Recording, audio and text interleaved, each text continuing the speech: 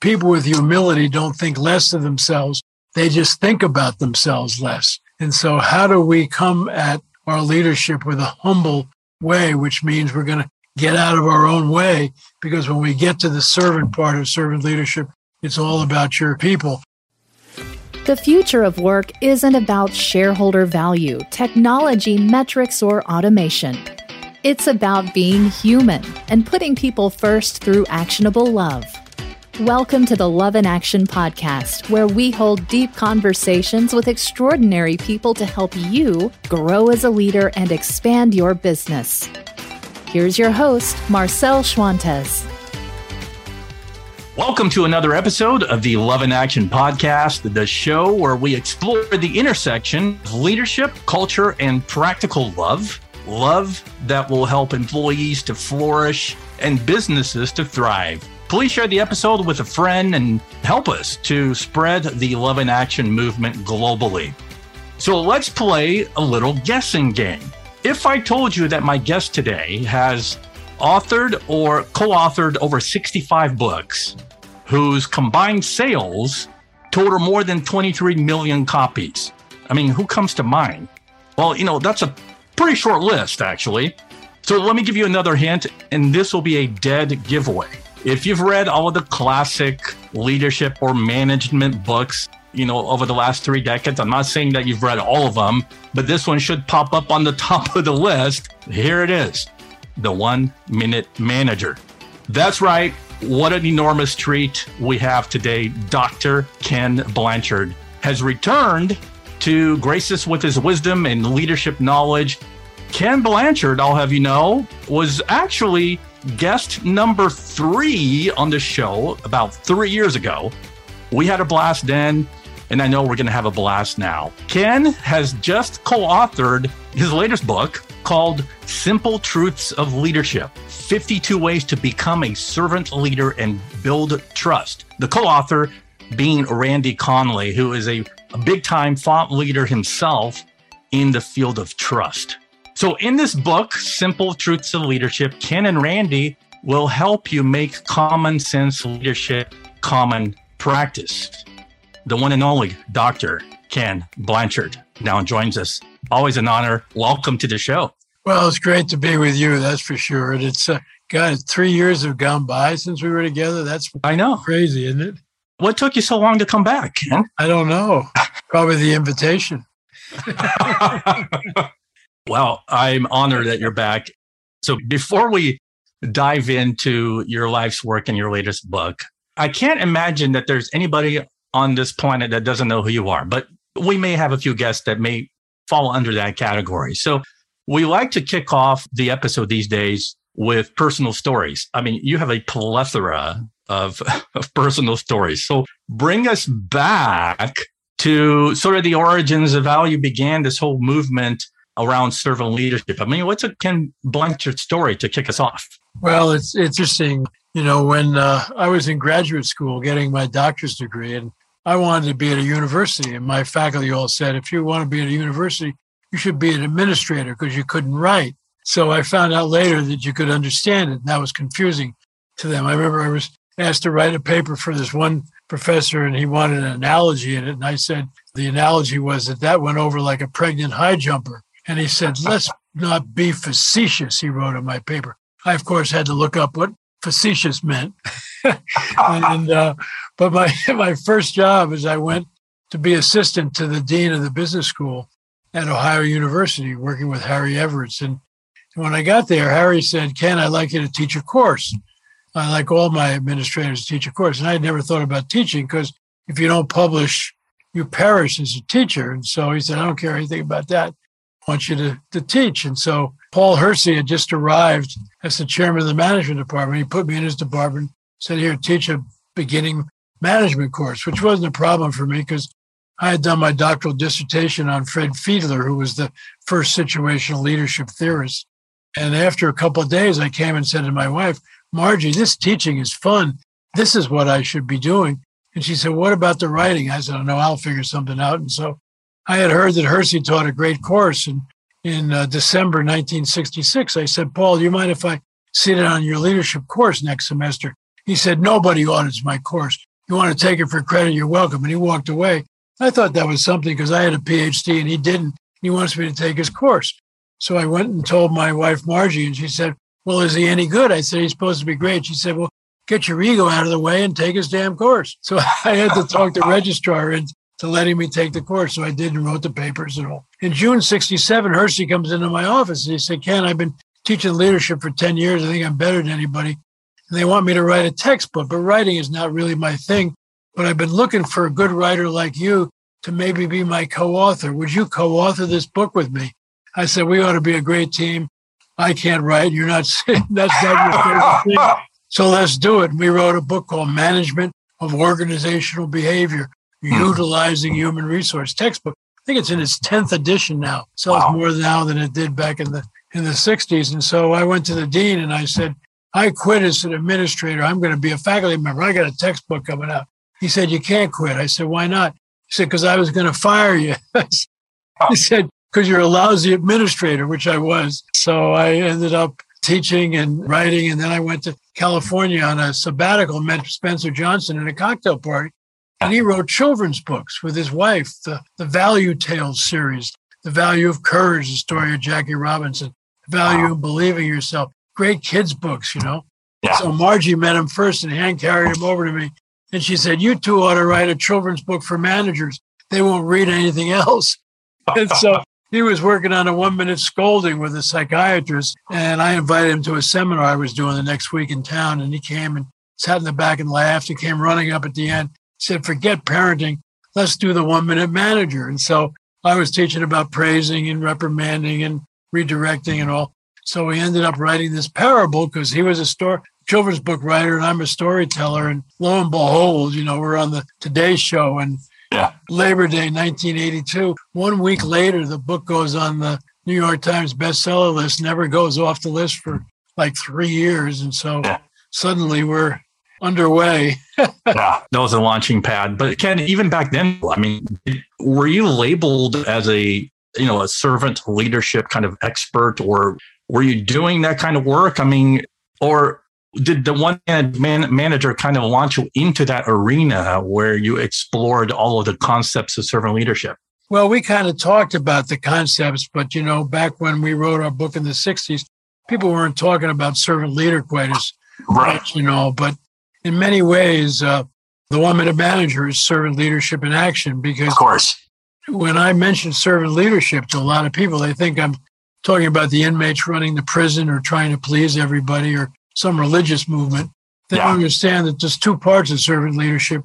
There's the vision, direction, values, and goals, which is the responsibility of the hierarchy. You know, people need to know what they're being held accountable for, what good behavior looks like. And that's the leadership part of servant leadership. Once that's clear and you don't just lay it on people, you involve them and all, then you turn it upside down and now you move to the servant part of servant leadership. And now your job is to help them win. You work for them to help them accomplish their goals and live according to the vision. SL2 is really servant leadership in action because it begins with clear goals. And then you analyze development level to find out where they are on their competence and their commitment, and then determine whether they need a directing, a coaching, supporting, or delegating leadership style. And then you move to day-to-day coaching where you give them the style that you agreed upon, and then you get to evaluation and you're hoping that they win. It's funny, you just covered about 3 or 4 simple truths of the book, but let me bring you back a little bit to the fact that the book had a different title. What was it? Are you talking about this book here? Yes, The Simple Truth. I just happen to have a copy. Yeah, Ken just showed me the book on because we're on video now. So if you're listening, he just popped up the book on the screen. But the beginning of my mission statement is I want to be a loving teacher and example of simple truths. And I've been trying to teach that for a long time. People say, "Hi, Ken, I love your stuff." And then I say, "Well, how are you using it?" And they go, "Da, da, da, da," you know, and people like to read new concepts but not do anything. And so I thought I'd give one last shot at simple truths. And I've been a big fan of servant leadership. And so what I found is that if you use servant leadership with your people, you build trust. And Randy Conley, who's worked with us in our company for 25 years, become an expert on trust. And I said, "Randy, let's do this book together."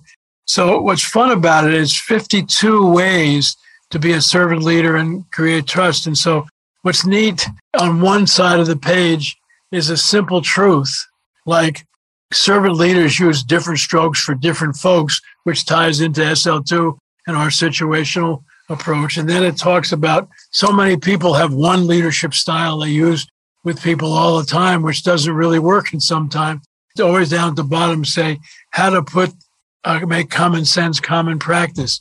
Right. There's 26 of these on servant leadership and 26 on trust. And Randy does the trust ones and I do the servant leadership one. And it's really fun because people can take, one truth a week for 52 weeks, or they can take, several a week or do whatever they want, but they're easy to talk to their people about and build a relationship. In true Ken Blanchard fashion, folks, this book is, you can probably dust this off in, a couple of hours, I think, in one sitting, because it reads basically one simple truth is one page, and it's just a page turner. You can go through it. Ken, it's interesting. You said, I thought I would give it one last shot on these simple truths, because all of your books are simple truths to me. I've read them and they are such common sense type books, but again, it's not common practice. And so it's funny that you said, I'll give it one last shot to put together all of these different simple truths that you've already written in a lot of your books. And you kind of condensed it into one. It was fun doing that because this really includes all the things we've been teaching for over 40 years. So I want to start our discussion by quoting you kind of in the initial pages. You say, and I quote, "Much of my work was focused on how to improve leadership style.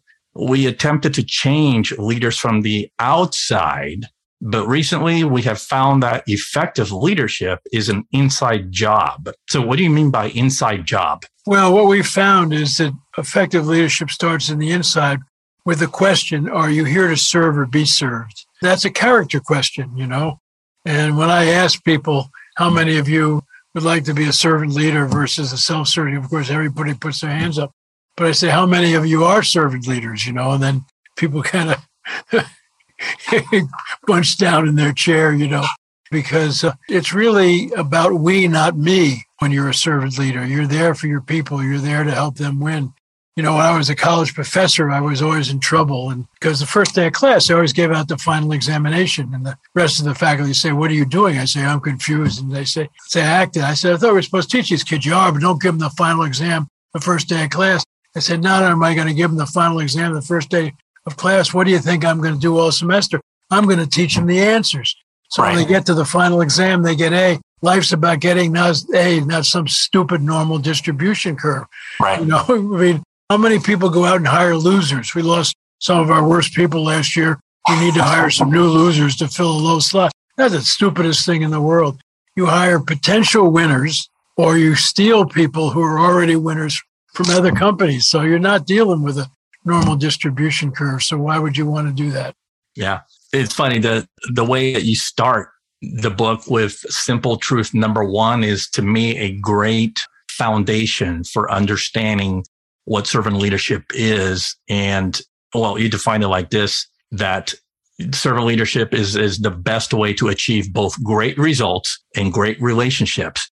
And to me, that speaks to a lot of the misconceptions around servant leadership, is that, you're going to be the rah-rah cheerleader type of boss, that you're going to have great relationships, but then the business suffers because you're not getting the results. So explain sort of that nice balance that we must have as servant leaders. Well, that gets back to the two parts of servant leadership I mentioned. The leadership part focuses on results. What do we want trying to accomplish here? And then when you turn the pyramid upside down, now you're working on relationships and helping them get the results. It's interesting. Randy Conley in his sessions will put up 3 words, results and relationships. And he said, what do you think is the most important word of the 3 words? And, about half of the people say relationships and half results. And he said, no, it's and, because it's both and, both people and relationships. And I think that's really what we're finding that makes this whole thing work. Exactly. I teach this in my own courses, that the servant part is the nurturing part, but you have to have the leadership part, which is the casting the vision setting direction, holding people accountable, right? And I would even say that servant leaders they demand excellence. And so the bar is really high for people to perform at a high level, but they don't drop people out of a helicopter and say, you're on your own, kid. That's right. So that's the serving part. Yeah, let's talk a little bit about something you touched on, and that's the upside down pyramid. That's simple truth number 3 in the book. I'm a huge proponent for it. And so to me, that's also the crux of servant leadership. Tell us about this idea of turning the traditional pyramid upside down, because some people may be just introduced to it. And it's not something that it comes natural to us, especially if we come from top down command and control. Well, I think that's it. That a lot of people, they're thinking about leadership is we better look up the hierarchy because all the brains are up there. And a lot of self-serving leaders think they're the smartest kid in town and all that kind of thing. But the reality is, no, you're doing this thing together. It's not about you. It's about we. And when you do that, now once the goals are clear and now you turn the pyramid upside down to emphasize, I work for you now. You don't work for me. My job is to help you get an A average. Yeah. That's for sure. How do we even begin to implement this total counterintuitive way of leading by inverting, the pyramid? It may not work for every organization, or does it? Well, it can work for every organization. The thing that keeps it from is the human ego. Ego is, everything good outside or edging God out. And the thing that keeps people from being servant leaders is either false pride when they have a more than philosophy. They think they're brighter than and all, or they have a less than. They doubt themselves and question themselves and all. And both of them, they're focusing on themselves. And the cure for false pride is humility. And as you know, a lot of people think humility is a weakness and all. And I think it was C.S. Lewis or Rick Warren or maybe myself who said, people with humility don't think less of themselves. They just think about themselves less. And so how do we come at our leadership with a humble way, which means we're going to get out of our own way, because when we get to the servant part of servant leadership, it's all about your people. Now, the way you deal with feelings of self-doubt, inferiority and all, is to realize that God didn't make any junk. There's a pearl of goodness in everybody. My mother used to say to me, she said, now, Ken, don't you act like you're better than anybody else, but don't you let anybody else act like they're better than you. God didn't make any junk. There's a pearl of goodness in every person. Dig for it. So I've been a digger for a long time. Ken, what I love about this book, I mentioned this in the past, is that, if you're a fan of Ken Blanchard, or even if you're just being introduced to Ken Blanchard, you're going to get some of Ken's biggest hits or leadership lessons that are like rolling off the pages, like this one that you brought back from the 1 Minute Manager. The key to developing people is to catch them doing something right. That's so important. And it's interesting, when I ask people, how do you know whether you're doing a good job? The number one response I get, nobody's yelled at me lately. No news is good news. We still find that seagull management is still the major leadership style around the world. A person gives you a job to do, and then they leave you alone until there's a problem, and then they fly in, make a lot of noise, dump on everybody, and then fly out, That's not a really good way to do it. Is that the key is to catch people doing things right and accent the positive and wander around so they're glad to see you, not you wandering around because you're going to catch them doing something wrong and all. And if things aren't going quite as well in a goal, you don't beat them up. You help redirect them and say, this isn't going quite as well as we had hoped. What could I do to help? Because I'm here for you. This one also came from the 1 Minute Manager that you included in the book. It's simple truth number 7. When people are off track, yell at them and make them cry. No, I'm kidding, Ken. I'm sorry. I'm kidding. So go ahead and explain simple truth number 7. When people are off track, what you need to do is help them and redirect their energies. And so we rewrote the 1 Minute Manager to a few years ago, because we used to call the third secret 1-minute reprimand. And we felt that was too top-downy. Yeah. So now we call it 1-minute redirects, and so that's when, if somebody's not performing quite as well as I mentioned, you say, okay, here's the data, because both of you should have the goal. It should be observable and measurable, and say, how can I help you get back on track and redirect your energy? And so it's not beating them up, it's being there to help guide them and get them back on track. Even today, though, I mean, as you explain it to me, it sounds, again, like common sense. But I mean, I look at my own client reports, I don't see this as common practice. I mean, why is that? Well, again, I think it gets back to ego. We just think that we got to act like we know everything and don't want to be vulnerable at all. I wrote a book with Colleen Barrett, who took over the presidency of Southwest after Herb Kelleher stepped down. And she has a great saying. She said, people admire your skills, but they love your vulnerability. And I really think that's a pretty powerful thing. Well, that's the thing, is that I shouldn't paint with a broad brush here, but I'm saying that still today in 2022, we're not identifying leaders based on actual leadership or servant leadership competencies, right? So we bring people in with this idea that, they have to have charisma, or they have to be, confident and show executive presence and all of those things that sort of the world teaches us that leaders must have on the outside, right? But I think it's funny. We're bringing it back to, like I started this conversation, it's really an inside job. So to me, those most effective leaders, again, are the ones that you describe in all your books. And I think it's important to remember that every one of us is a leader. You can't avoid it, because leadership is an influence process. So you're a leader as a spouse, as a friend, as a parent, and all that. So when we teach about servant leadership, we're teaching you about how to be a better human being there. And I think that's what we're talking about.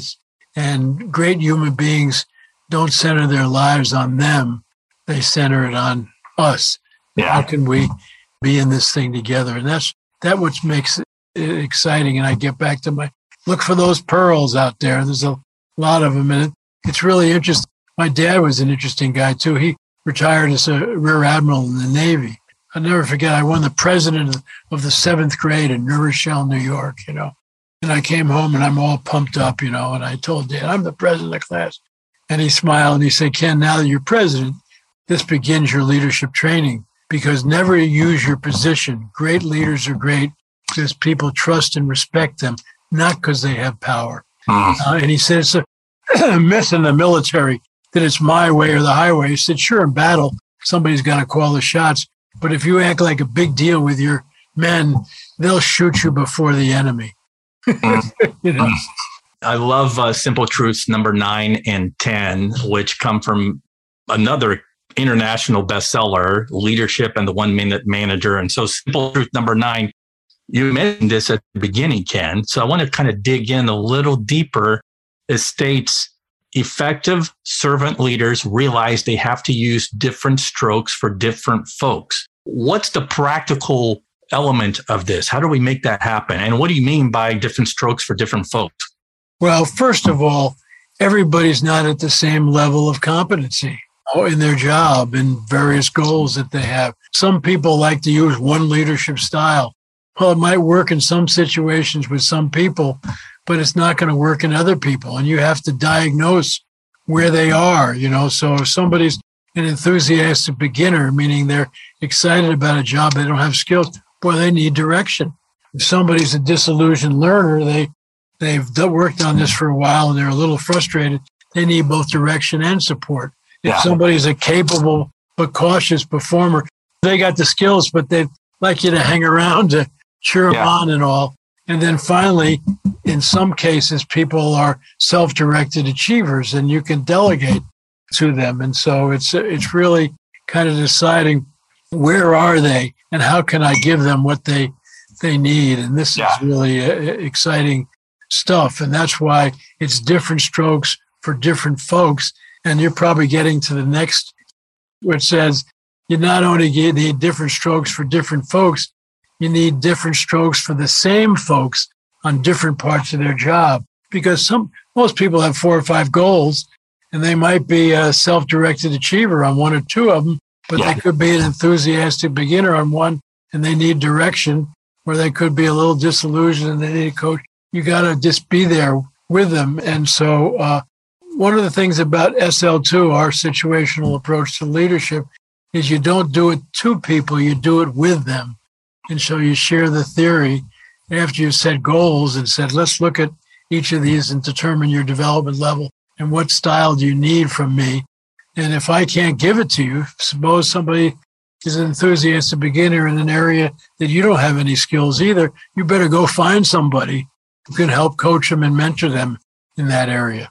When I think about your situational leadership practice, which is a huge Ken Blanchard Companies practice, I go back to the relationship part of servant leadership, where you have the relationship and the results. And to me, you can't know about how to apply a situational style of leadership to one employee versus another employee and the circumstances that they're under unless you understand who they are as a human being. You know, Cheryl Batchelder once said, I must know you to grow you. And to me, and you can't possibly apply the situational leadership model unless you truly get to know who you people are. I mean, that's right. And Peter Drucker was one of my gurus when I was getting into this business. He said, Ken, remember, nothing good happens by accident.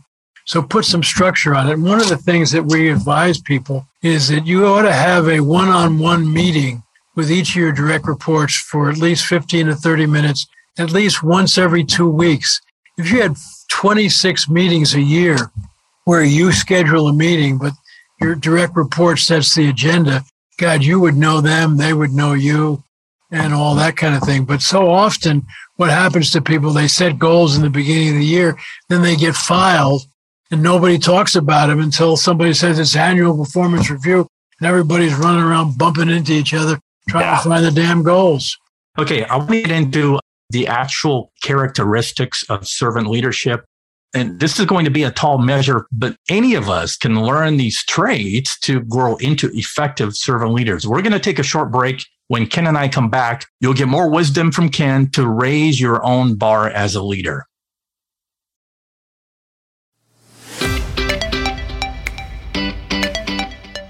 Hey, leaders and managers, Marcel here. You probably already know this if you've been following the show. The question comes up often. What's the purpose of this show? What's the why behind Love in Action? Well, the simple answer? We need to eliminate suffering in the workplace and help leaders to flourish.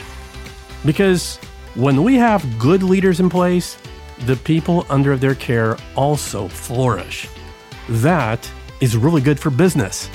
And by the way, as an extension of the podcast, I launched a leadership development course. It's got a catchy name. Check it out on my website.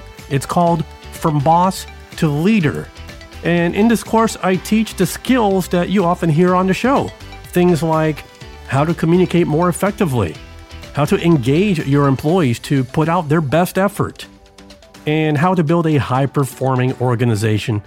So check it out. I'm taking calls right now, and I'd love to personally chat with you to see if this course may be a good fit. Reach me on my website, marcelschwantes.com, and click on Virtual Training.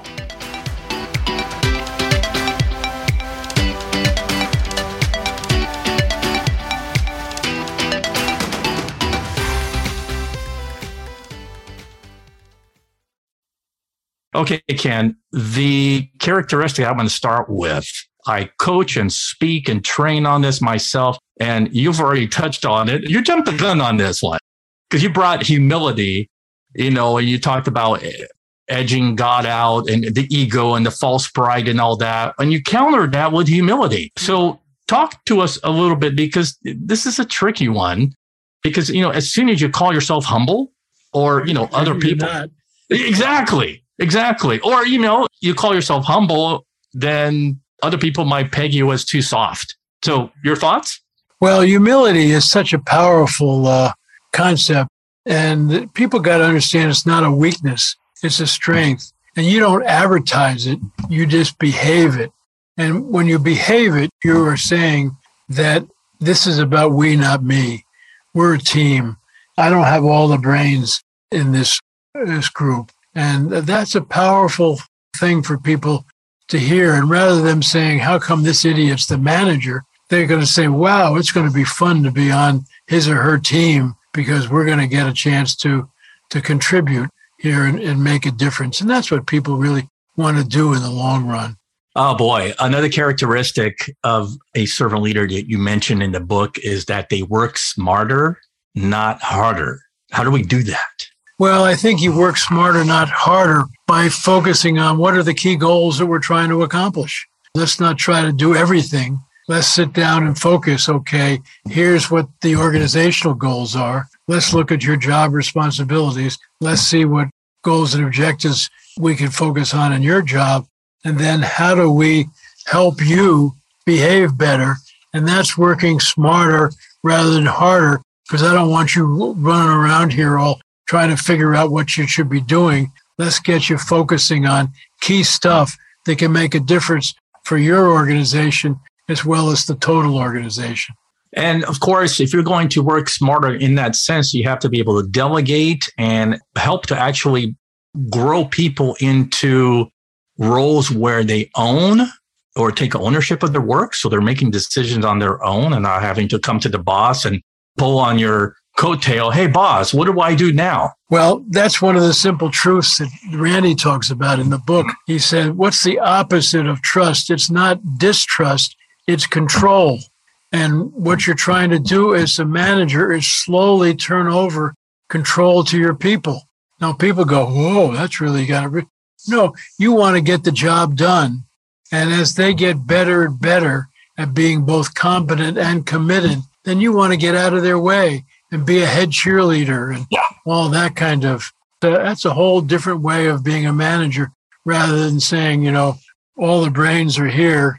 Ask my opinion on everything. That's kind of crazy. And you don't go out there and hire losers. We lost some of our worst people this year. We need to hire some new leaders to fill the low slots. Now, you either go out and hire winners you steal from other companies or potential winners.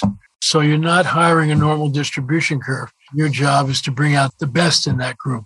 Again, I can't help but that speaks to, well, I'm going to bring back humility to be able to do that, because in a controlling type of management environment, you take all the decisions on your own, you hoard information, and that's all about control and power. But what you and I already know is that doesn't work for employee engagement. You have to be able to let people use their brains and think on their own. But again, it's funny because that falls on Randy's side of the book that really, you need to have trust there for that to happen. It's a powerful, powerful thing. And I don't know if you've ever run into Gary Ridge, the president of G40. Yeah. And he's implemented all of this kind of stuff. He and I wrote a book together called Help People Win at Work. And the subtitle is important. It's a business philosophy called Don't Mark My Paper, Help Me Get an A. Yeah. And it's all about how do we help people accomplish and win, and a lot of that has to do with having one-on-one meetings with people and having quarterly meetings with them. And all people say, well, I have time for all these meetings with my people. What are you doing? I said, well, I'm in group meetings. Well, forget those damn group meetings. I had a colleague from one organization. He had all of his team meetings with people standing up. So the meetings never lasted very long so that he could get more one-on-one time with the people. And I think that's where the action is. Ken, full disclosure here, I wanted to save this characteristic for last because it's special to me. I touched on this before we hit record, but the whole reason that we named this podcast Love in Action is because, well, you once said servant leadership is love in action. Direct quote, and it's in your book. So I want to thank you. First of all, I'm acknowledging the title of the podcast goes back to you. And so you had a lot to do with that. But that's also simple truth number 20, right? So break that down about love and love being the answer and love in action and all that. Well, we actually quote 1 Corinthians 13. love is patient, love is kind, love does not envy, and all those. And those are all wonderful characteristics of love, because to be a great servant leader, you have to be patient, you have to have kind, you have to, all of these characteristics. In fact, one of the things we suggest in there is take that Bible quote and the characteristics and list those and say to your people, on a 1 to 5, where do you think I am on each of these characteristics? And find out where you need to work on to be better. It's not soft leadership. It's not soft at all, because it's very powerful. But love really means that I care about you, I want you to win, and I also want this company or organization to win. And so as we get back to the both people and results, and love is about both people and results. And I mentioned a lot about love, obviously, is in this sense, it's a verb. It's not a, feeling. So there's action behind it. And so I start to show it's to help people flourish, because when there's love and it's backed by action, it's backed with compassion, empathy, respect, and all of those virtues that also all over your books. It does something to the human spirit, to the human heart, to want to give more, to want to contribute more. When people realize that you care about them and you want them to win, man, they want you to win too. That's why I say, profit is the applause you get for creating a motivating environment for your people so they take good care of your customers. Profit is not the reason for being in business. It's the applause you get. Right. It's sort of the icing on the cake, really. Well, before I let you go, Ken, we got to hear a classic Ken Blanchard story on servant leadership. I mean, I know you have a library of them. The first time you came on the show, you shared one for one of your books on customer service.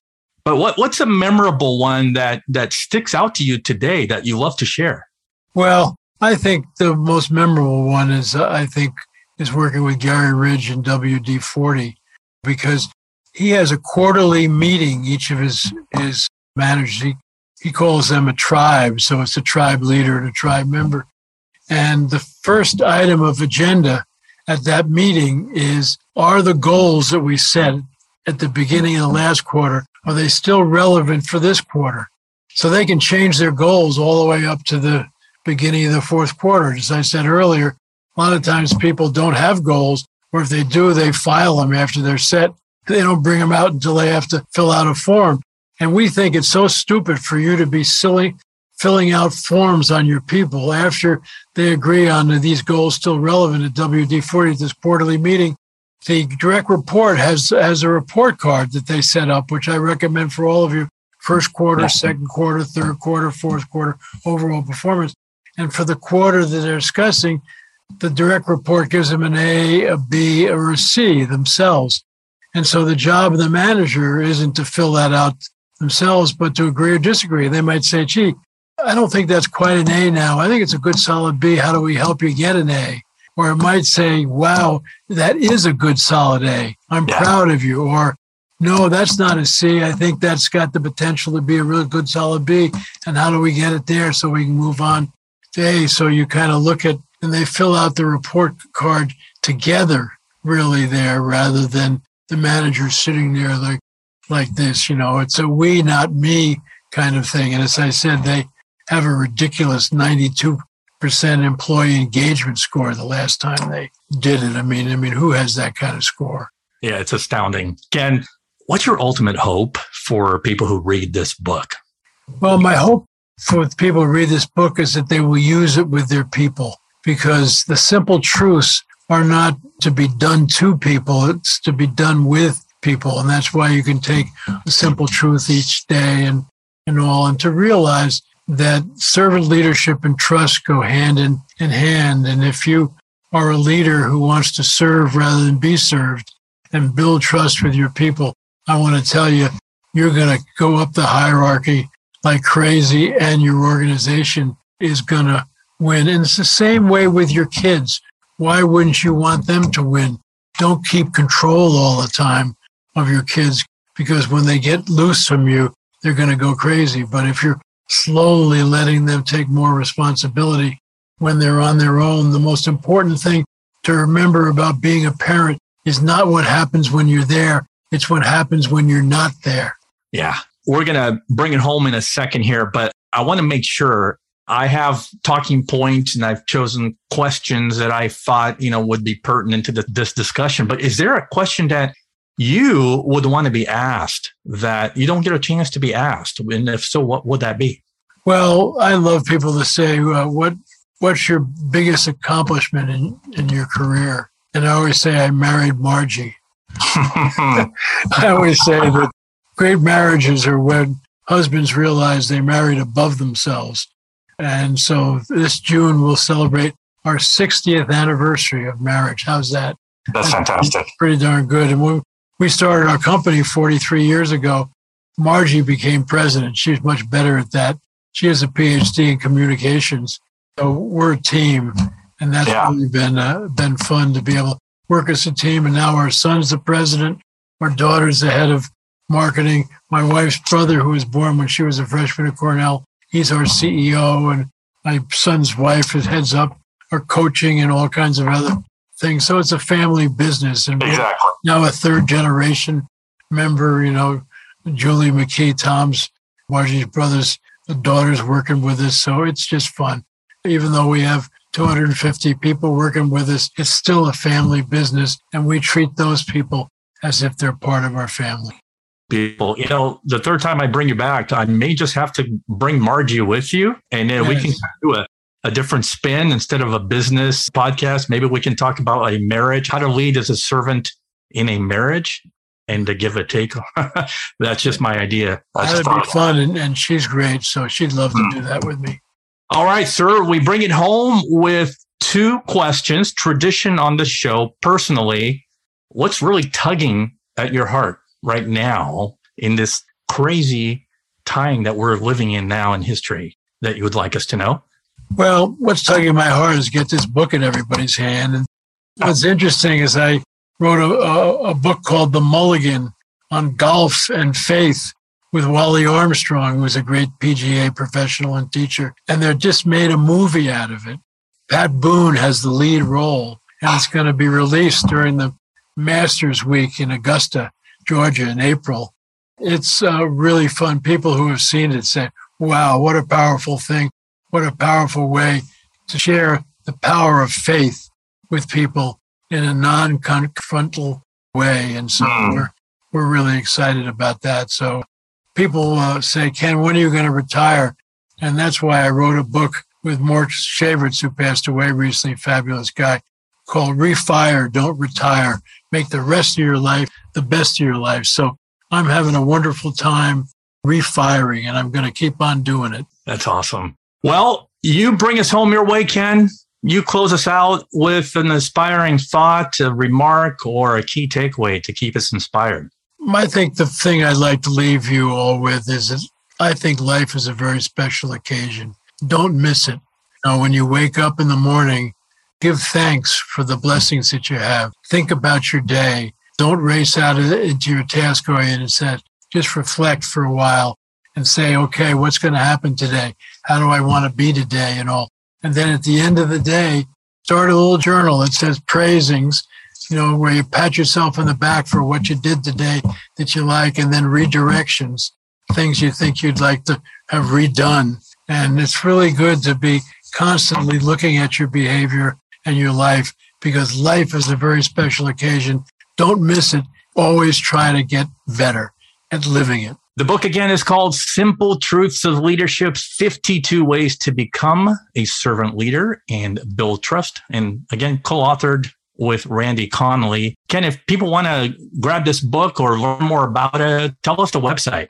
Well, it's just simpletruthsofleadership.com, or go to kenblanchard.com and you'll be able to find that. Or we even have now one, kenblanchardbooks.com, because I got these over 60 books. So you go down there and see which ones you want to kind of do. It's really interesting. My mother said, Ken, why don't you write a book by yourself? Because I've written over 65 books, only 2 by myself, one on golf. So many people were trying to help my golf game. I didn't know who to write it with. And then my spiritual journey. But I'm a learner and I love to work with other people that's why I love to work with Randy on this book. That's great. He's a great partner. That's great. Ken, it's been, again, such an honor to have you back. I know that people are going to find real value in this conversation. So thank you again for coming on the show. My pleasure. God bless. You too. That wraps it up. And thank you, Love in Action Tribe, for joining this conversation. And, to keep it going on social media, you can comment on this episode with hashtag Love in Action Podcast. And look for my show notes on my website, marcelschwantes.com. I'll be sure to include all of Ken's resources there. And finally, we're always looking for sponsors to help us grow. If your business would like to sponsor an episode, hit me up on my website, marcelschwantes.com, or find me on LinkedIn. On behalf of Ken Blanchard and my production team at One Stone Creative, I'm Marcel Schwantes. We'll see you next time. Thank you for listening to the Love in Action podcast. If you enjoyed today's episode, please share it, subscribe, and leave us a review. Until next time, don't forget, the future of leadership is love in action. Believe it, practice it, and watch your business grow.